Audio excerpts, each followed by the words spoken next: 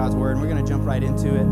That's what Ron and Rodney Paul were saying. It's like you'll know when it's rushed when you know you got somebody right behind you. So you'll know that I'll always be confined. We'll be confined, whoever's up here, we'll be confined to know that there's somebody coming in at 10:30, so we got to be moving. So, but I'm excited about this morning. I'm excited about our message. We're going to finish up our series, Who's Your One, our kind of evangelistic series about reaching out to the people around us and to the unsaved in our circles and in our reach. And we're going to be really just seeing what God's got for us. And John 1 is where we'll be at.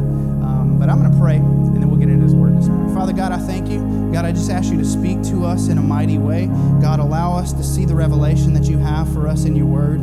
God, and Lord, I pray that we would be challenged this morning. God, I pray that as we read the Bible, Lord, it wouldn't cause us to be critical or judgmental of anyone else, but it would cause us to look at ourselves, that it would cause us to be challenged, cause us to be just pushed and convicted and encouraged in all the ways that you'd have us to be as believers here this morning. Father God, we love you and thank you in Jesus' name. Amen.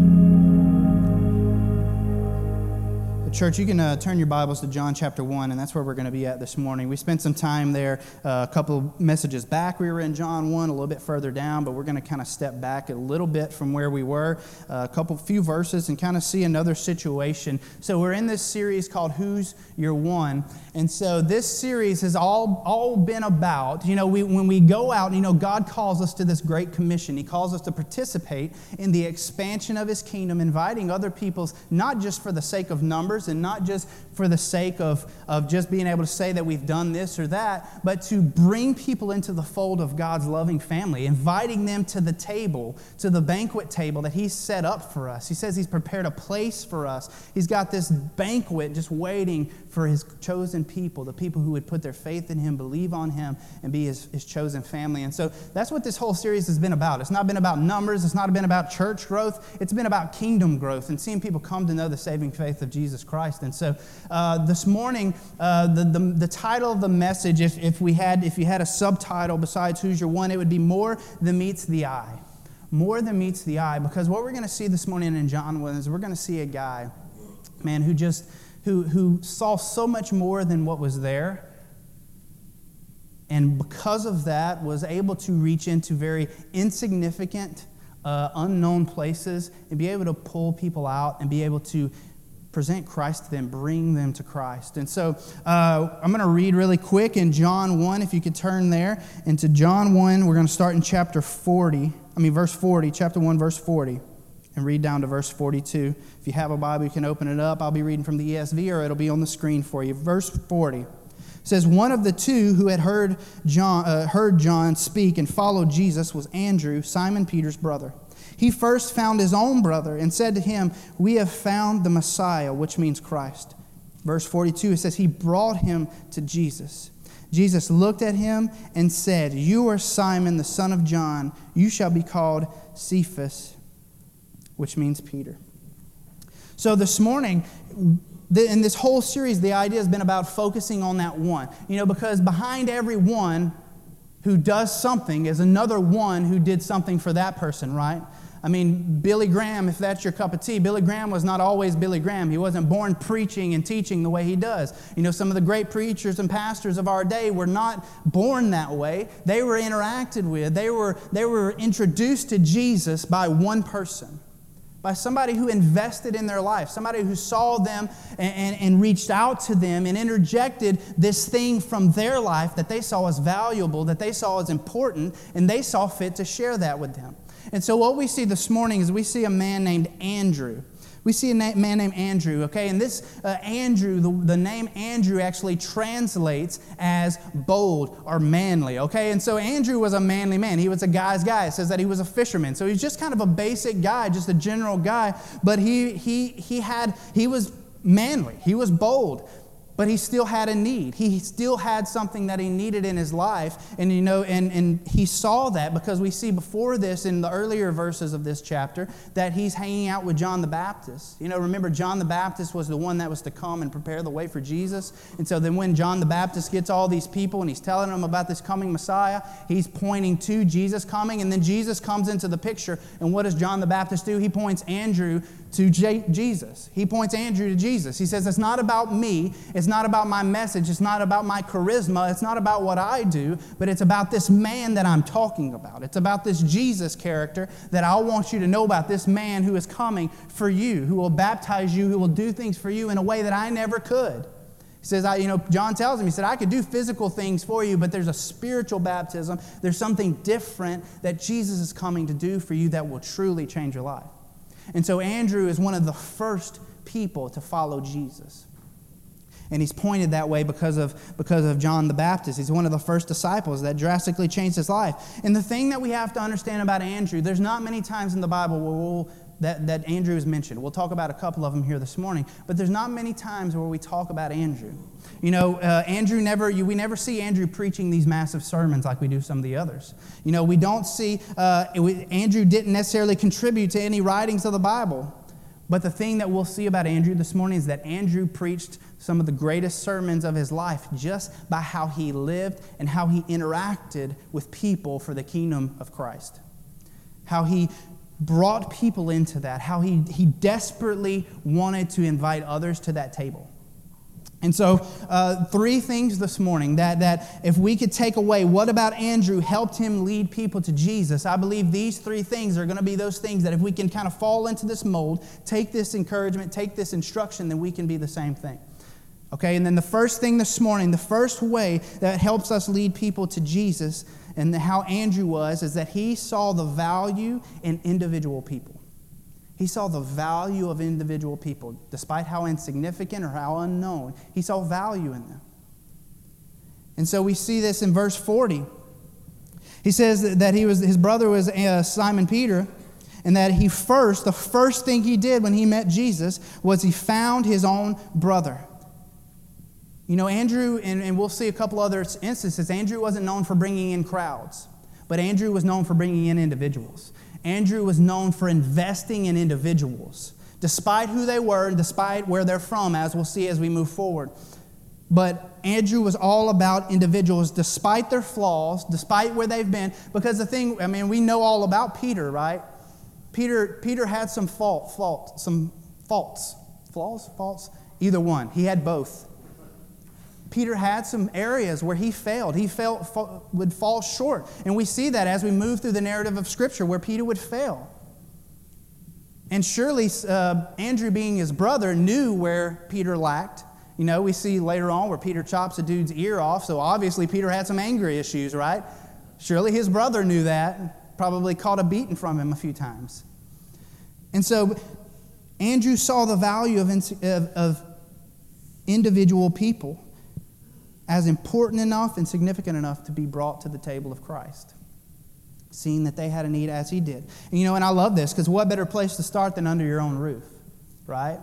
If we're evangelizing, bringing people to the Lord Jesus, if you're a parent here this morning, isn't that the best place to start? Maybe you're just a couple, maybe it's your husband or wife, or those people that are just in your fold. What better place, as far as being a parent, what better place than to start under your own roof for bringing those people to Jesus, evangelizing those people? And it says there, he says that the first place he went was to his brother, and he spoke about Jesus to him, but he didn't only speak about Jesus, he did something. He brought him to Jesus.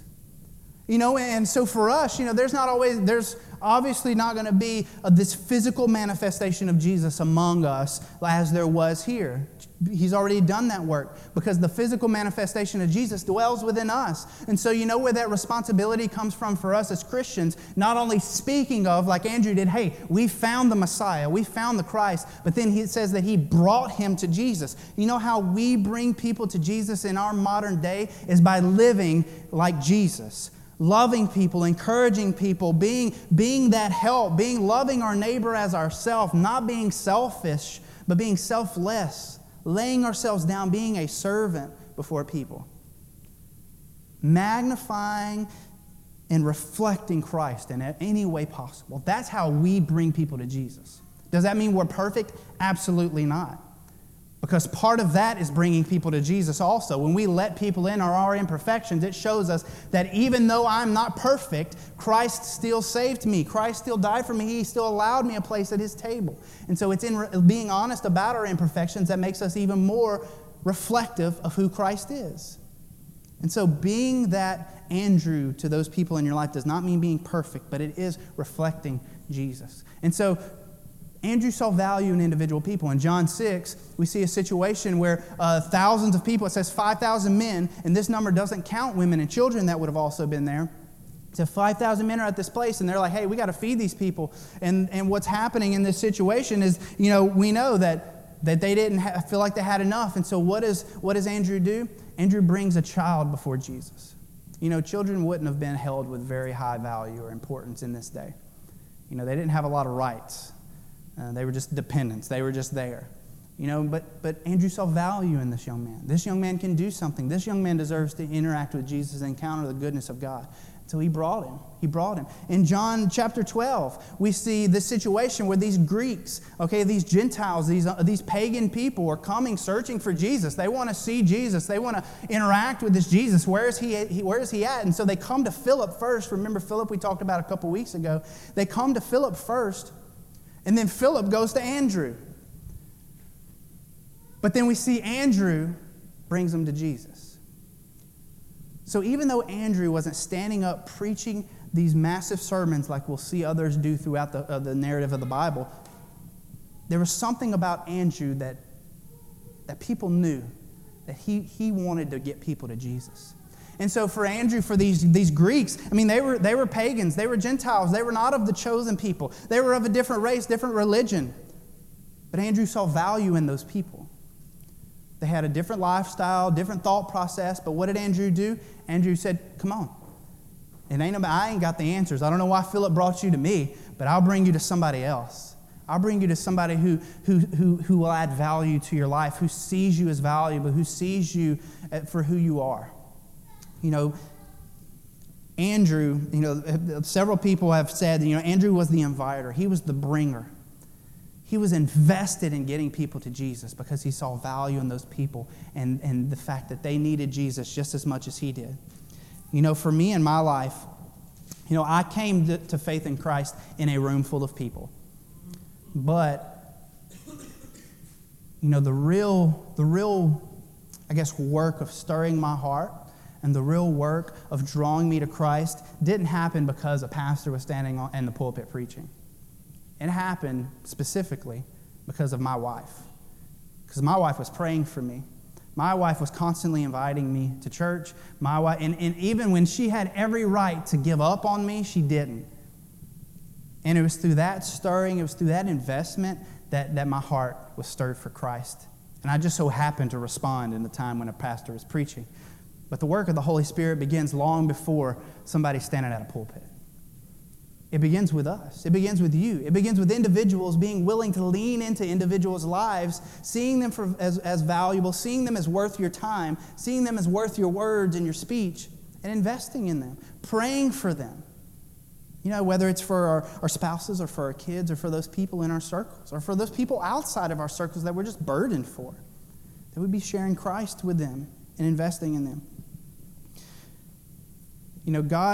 God didn't choose angels and loudspeakers from heaven. He chose us to share the gospel. He chose individuals to share the gospel with individuals. Look through the entire New Testament. There is not one time where an angel comes down and shares the gospel about Jesus to anybody. It never happens. Through the beginning of the church in the book of Acts, you never see an angel. Now, angels and Jesus did things after his ascension, but not one time did Jesus himself, after he ascended, or any other heavenly being ever share the gospel with anybody. It was always individuals. It was always people investing in people. People seeing people as valuable. And so for Andrew, even though Andrew would never step foot, he would never pastor a church that we know of, he would never preach these massive sermons like some of the others did. Who do we know? Who do we know from the book of Acts that preached one of the greatest moments in church history? Peter, right? Andrew went and got his brother, brought his brother to Jesus, and then he would be the person. He would be the person to preach on the day of Pentecost when the Holy Spirit would come down and dwell amongst his people. What a beautiful moment. But that moment happened because Andrew invested in somebody in his life. And so Peter could always say, yeah, Jesus saved me. God changed my life. But it's because of Andrew that I stand here today also. Because he saw fit to take time to speak into my life. I mean, just think, who in your life, your kids, your spouse, somebody outside in your circle, they could be the next massive preacher. It may never be you, or the next evangelist, or the next missionary, or just the next great Christian husband or wife that raises their family to Jesus. I mean, that's enough in itself.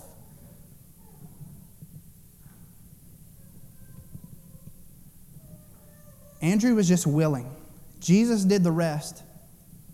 And what's awesome is before Peter did a single thing, Christ established him as the rock. Before Peter did a single thing, he established him as the rock. And we know that Peter was not always the solid rock that Jesus spoke of him to be. I mean, besides, bits of anger, besides doubting and fleeing Jesus during his crucifixion, besides being a hypocrite in certain episodes, whenever Paul had to call him out for being a hypocrite, Peter was not always the solid rock.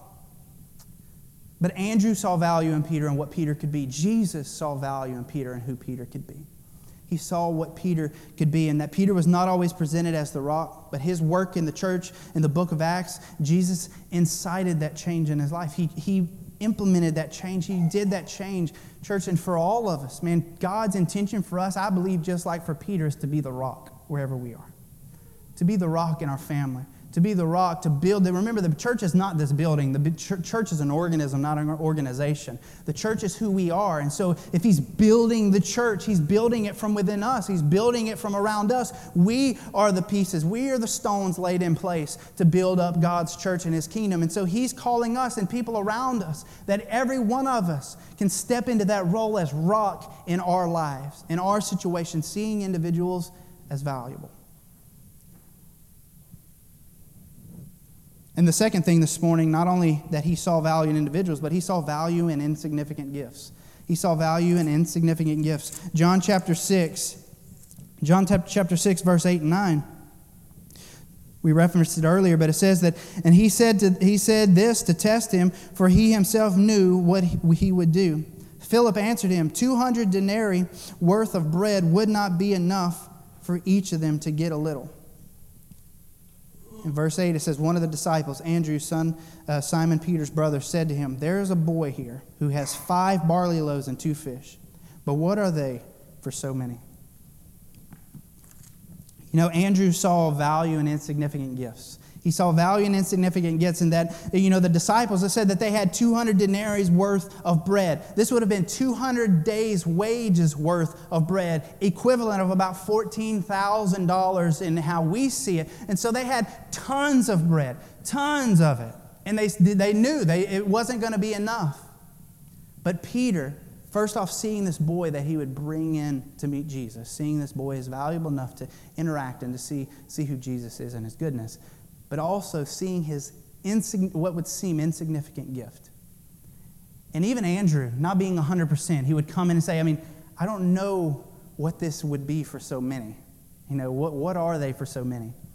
He still saw fit to bring it before Jesus. And what do we know Jesus did with it? Jesus took this insignificant gift and did something miraculous with it, right? He did something amazing with it. Because the thing that Andrew knew and the thing that we have to understand is that little is much when God is involved. Insignificant gifts are used to do significant things. What is significant about Jesus feeding 5,000 people plus women and children with one kid's lunch? Is that Andrew saw that no gift is insignificant in the hands of Jesus. Nothing that we do, because for so many of us, we hold back from what we do for the kingdom of God. We hold back from what we step into as far as our roles in our families, as far as trying to be spiritual-minded, spiritual leaders, spiritual encouragements, Christians in our homes, is that we don't feel like we're good enough. I don't have enough. I don't have enough knowledge. I don't have enough abilities. I don't have enough talents. I don't have enough money. We feel like we don't have enough, that our gifts are insignificant. But Andrew saw that in those insignificant gifts in Jesus' hands, they could be something. Did he doubt? Did he have some questions? Absolutely. Will you constantly have questions standing before the significant work of God with our insignificant gifts? Absolutely. And when I say the work of God, I'm talking about leading your families, evangelizing, discipling people around you, encouraging people. Will you constantly feel like you're maybe falling a little short or you don't quite have enough of it? Absolutely. But it's not on you to have enough. You don't always have to have the right things to say because Jesus has the right things to say. God knows the right things to do, and He's the one that utilizes and uses that power from within us. The thing He just calls us to is just come. Andrew just came with the little boy and his little insignificant gift. And what did he do? He not only made there be enough of what he needed, but he had extra. It was spilling over. There was take-home lunches. There was to-go plates for everyone. Man, he says, nothing is wasted and nothing is too little when we bring it before God. Because the thing is, church, and this is just this idea that just has been such an encouragement to me, that God does His best work in the space between insignificant and unknown. That God does the best things He's going to do in that space between the insignificant things that we have and that we can do and the unknown person that we feel like we are that someone else is.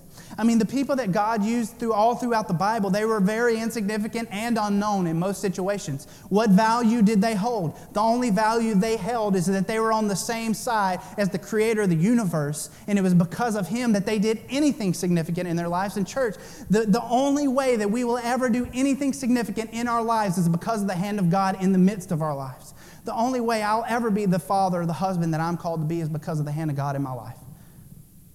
And we could be pretty good, or we could even be great without God in our lives in a lot of ways. But the eternal change in the legacy of leaning into someone's life, leaning into our lives, being those Christian creatures that God calls us to be,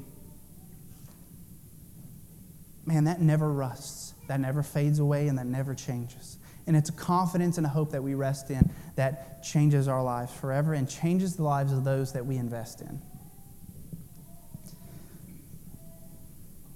God's ability to use a gift is in no way hindered or enhanced by the size of that gift. Church, He's just called us to come. And He's called us to be looking out for people, not just people that we feel like can benefit us because of their gift, because every gift is valuable. Every gift is valuable. Listen, church, it doesn't take budgets and big buildings to do anything for Jesus. It doesn't take any of that to expand the kingdom of God. We believe it is sometimes. We believe it takes the mega churches and the big bands and the big lights and the big shows and the big all this stuff. It doesn't take any of that to expand the kingdom of Christ on earth. It takes two things that the Bible tells us to do. Love God and love people. That's it. Now, that can be complicated. That's the whole law summed up in two phrases. But He calls us to this genuine, authentic love for God and for people. And if we can just pursue those things, all the other things really are insignificant in the end. The most important things that will stand forever is how we love God and how we love individuals.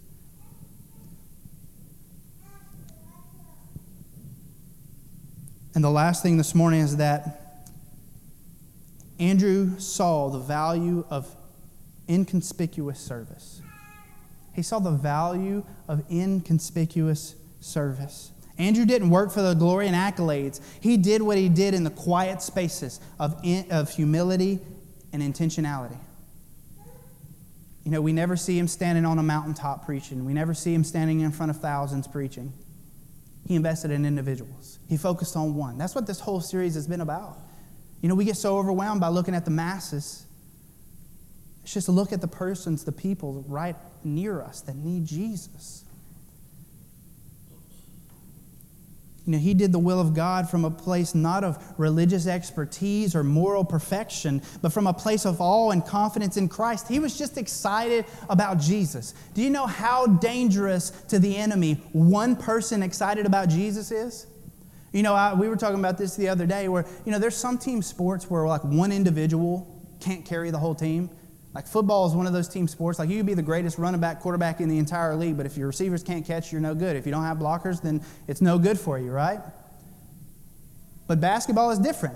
You could have one three-point shooter, get him the ball every time, make every bucket. I mean, he could carry the whole team.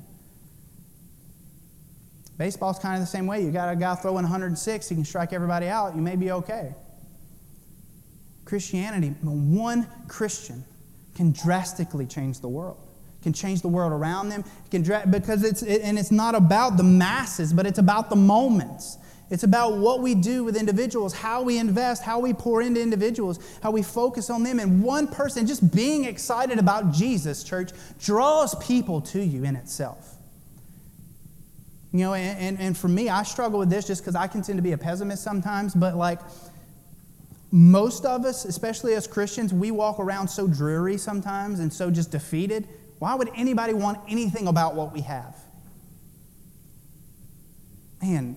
And it's not to pretend or to fake it like we're doing okay or that everything's perfect. Absolutely not. But man, if we would live with a little excitement for the Lord, if we would come into this place and worship with everything we have, just expressing that in whatever way just it fits us, that we would just be confident in that, man, that is dangerous to the work of the enemy.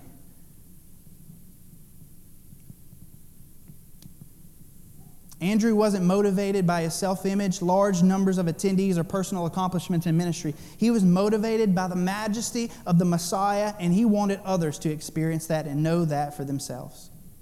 Paul says this in Ephesians 6:6. He says, not by the way of eye service as people pleasers, but as bondservants of Christ, doing the will of God from the heart. This bondservant being that I owe Christ, I don't feel obligated, but I want to pay him back for what he's done for me. And I'm not doing it for the accolades and the people to tell me, oh, you've just done such a great job in the way you've lived your life and the things you did for those people. No, that I'm doing it for Jesus, for his will, because of his will, not for eye service, but because that's the least I can do is invite others into the fold and into the table of God's kingdom because of what he's done for me. Just like Paul would say, of the least worthy, the least deserving. From this process, this place of humility. And Andrew is that kind of leader. He had a servant's heart. He didn't have to stand in the foreground as long as the kingdom work of God was being accomplished. You know, but we live in such a celebrity pastor world that we feel like, well, I have to be perfect. I have to have it all together. It has to be all about one person. And, you know, in our mission from the very beginning in 1 Corinthians, it tells, you know, when Paul's talking about it, he said, I came knowing nothing but Christ and him crucified. Like, I'm just pointing you back to Jesus because I'm faulty, I'm broken, I'm messed up. I'm not going to be what you need. That's why when those Greek men came to Philip and then Philip brought him to Andrew, Andrew said, I'm bringing you to Jesus. You're not going to depend on me because I may fail you. It's Jesus that we need to be pointing people to. It's him. And it's not about it's not about the accolades. It's not about people being excited for me or for the worship team. It doesn't matter how great you sing or preach or talk or whatever. It's about Jesus. It's simply about pointing people, bringing people before the throne of Christ. Andrew never preached to multitudes or pastored a church.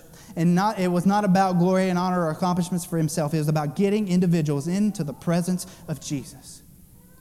Into the presence of Jesus. And where two more are gathered, there he is. Getting people into the presence of Jesus because he is who changes hearts. He is who changes things, not me.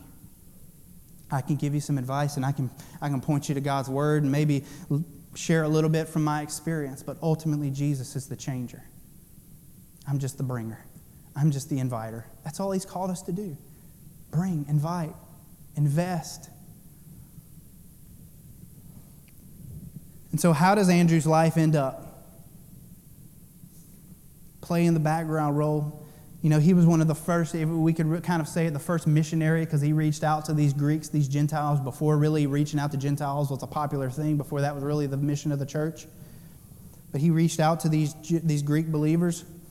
And so theologians believe that he brought the gospel to Russia, that he brought the gospel to Scotland, that he ended up in Greece near Athens, that he was preaching the gospel to individuals there. And we know that specifically because one story says that he shared the gospel with a woman in Greece. This woman came to saving faith in Jesus. This woman was the wife of a Roman governor. And that Roman governor, who was a Gentile, a pagan, was not happy about this situation. And so when he tried to call his wife to refute her faith, the faith that Andrew had laid before her had grown within her so strong that she denied her husband. And she said no. And so then he did what any hard-headed, stubborn, dumb husband would do. So he started taking it out on other people. And so he had Andrew crucified. So Andrew was crucified for doing Jesus' work. But what's crazy about it is that Andrew said, okay, you can crucify me, but don't crucify me like Jesus because I'm not worthy for that. So what did they do? They crucified Andrew on a cross shaped like an X. And then they didn't nail him to the cross because they wanted him to live longer and suffer more. So they strapped him to the cross. And they say that Andrew lived for 2 days. He lived for 2 days after the beating and the scourging and all those things. He lived for 2 days, no food, no water. And you know what it says that they said that he did during those 2 days? Every single person that passed, he was evangelizing to them. He was inviting them to the saving faith of Jesus. While he's hanging on the cross, dying for his sins, some of us, we can't muster up the courage to have a conversation about Jesus because our head hurts because we haven't had coffee yet. Can you imagine hanging on a cross, dying, literally dying, and people are walking by, and he's inviting them to that, and people are probably thinking in their heads, I don't know if I want any of that. I don't know if that's where I want to be. But Andrew knew, as Paul would say in Philippians, for me to live is to live for Christ, but to die is so much more than what this world gives me. This world is nothing compared to what Jesus has for me. And so that's how he can hang on a cross, dying, and say, hey, Jesus has a place for you. Maybe it's on a cross next to me. Maybe it's in a grave later on in your life. But Jesus has a place for you. And it's not to live and rot and die in this world, but it's to live for eternity at his table, at his party, at his banquet, waiting with him, worshiping with him. That's what carries us through the hard things. That's what carries us through the difficulties of evangelizing, sharing our faith with people, is knowing that if I'm living for Jesus. And if I die or if I suffer for my faith, it's for gain. People long before us have suffered much worse than any of us in here ever will for our faith.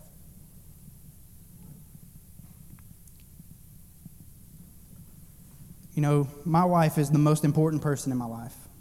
And I can't imagine not making sure people know who she is in my life.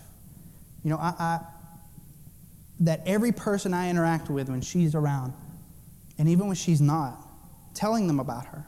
Because she's valuable to me. She makes me better. You know, maybe you have a friend, like a best friend, that person that you just depend on. I would bet that every person you either interact with or know personally, they know that friend. They know that person because you've either talked about them or they've been with you, right? And because they're important. They've influenced who you've been. Man, if Jesus is that valuable to us, that he's been that much of an influence and encouragement and just changed us that much, other people need to know about him. Other people need to know. Statistics say that 98% of people have never invited an unchurched person to meet Jesus. 98% of Christians have not invited someone to the loving, merciful, graceful arms of Jesus. Let's not be those people. Maybe it's your one. Maybe it's your one that you're thinking of right now. You know, and as we finish up this morning, I want to challenge you, and this has kind of been the challenge throughout the thing, but as we spend this year and you invest in your one, you share the gospel with them, you love on them, I want to encourage you to do these three things that we've talked about previously. Invest, invite, invest, and introduce. Invite, invest, and introduce. Invite them to your home. Invite them to your church. Invite them into your life. Invite them to be around you. Let them know who you are. Let them know what you're about. Let them know that there's no motive behind it other than that you just care for them. The second thing being invest. Invest in sharing Jesus with them. Share your testimony with them. Share encouragement with them. And the last thing being introduce. The best thing that we can do is introduce the people in our lives to other people who can encourage and invest and invite them in their lives. Don't feel like you have to bear this on your own. Get other people of God, other Christians involved in your one. Like I said, maybe that's somebody outside of your family. Maybe that's somebody directly in your family, your kids, your spouse. You You know what? Or maybe it's you this morning. Maybe you're that one that just hasn't let go of control, haven't stopped trying to be good enough, earn it, do enough good. Man, the Bible tells us our righteousness is like filthy rags. You'll never be good enough. But the thing that we can know, because we see this reflective in Andrew, we can also know this is reflective in our Savior Jesus, that He sees value in every single one of us. He sees value in every person. He sees value in our insignificant gifts. And He wants to do something in our life. Jesus saw fit to die a death that we deserved for our good, calling us to Himself, using our measly gifts to continue the work and passing it on. Because He's asked us to continue sharing this hope with the others in need around us. So as we wrap up this series this weekend and we get ready to move into where we're going next, I just really want to encourage you, man, be praying for your one. Invite, invest, and introduce.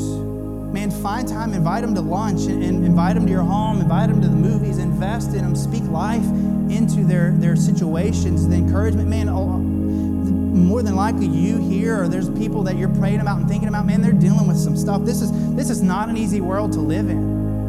Between the stresses and anxieties and the hopelessness and the hurts, and there's so much going on in our lives and individuals' lives around us, man, that we desperately need Jesus more than ever. We need Jesus more than anything. And the people in your life do too. So I want to encourage you to share that with them. Invest in them. Don't be afraid.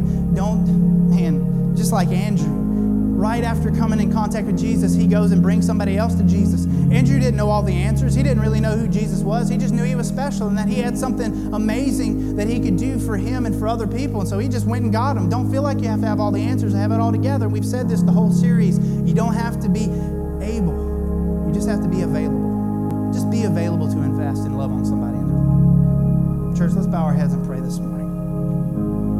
Father God, we thank You for this morning. God, we thank You for Your goodness. God, we thank You for Your word that speaks life into our situations. God, I pray for my one. God, I pray that everyone here right now is praying for their one, that they would be seeking opportunity to invite them to church, invite them to their home, invite them to spend time together so that they can invest, that they can speak life to them, that they can speak encouragement to them, that they can share Jesus and the hope of Christ and what Christ has done for them individually and what Christ can do for them.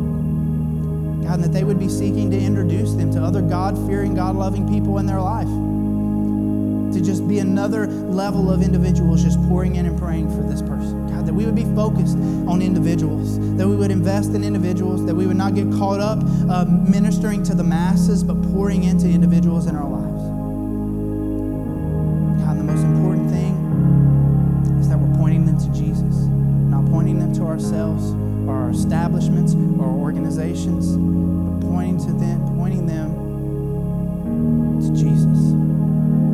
Father, I pray maybe for that one here this morning who has not put their faith in You. God, You tell us that if we would believe in our heart and confess with our mouth that we could be saved, that we could have a seat at Your table. God, I pray for that one here this morning that would do that. Letting go and following You.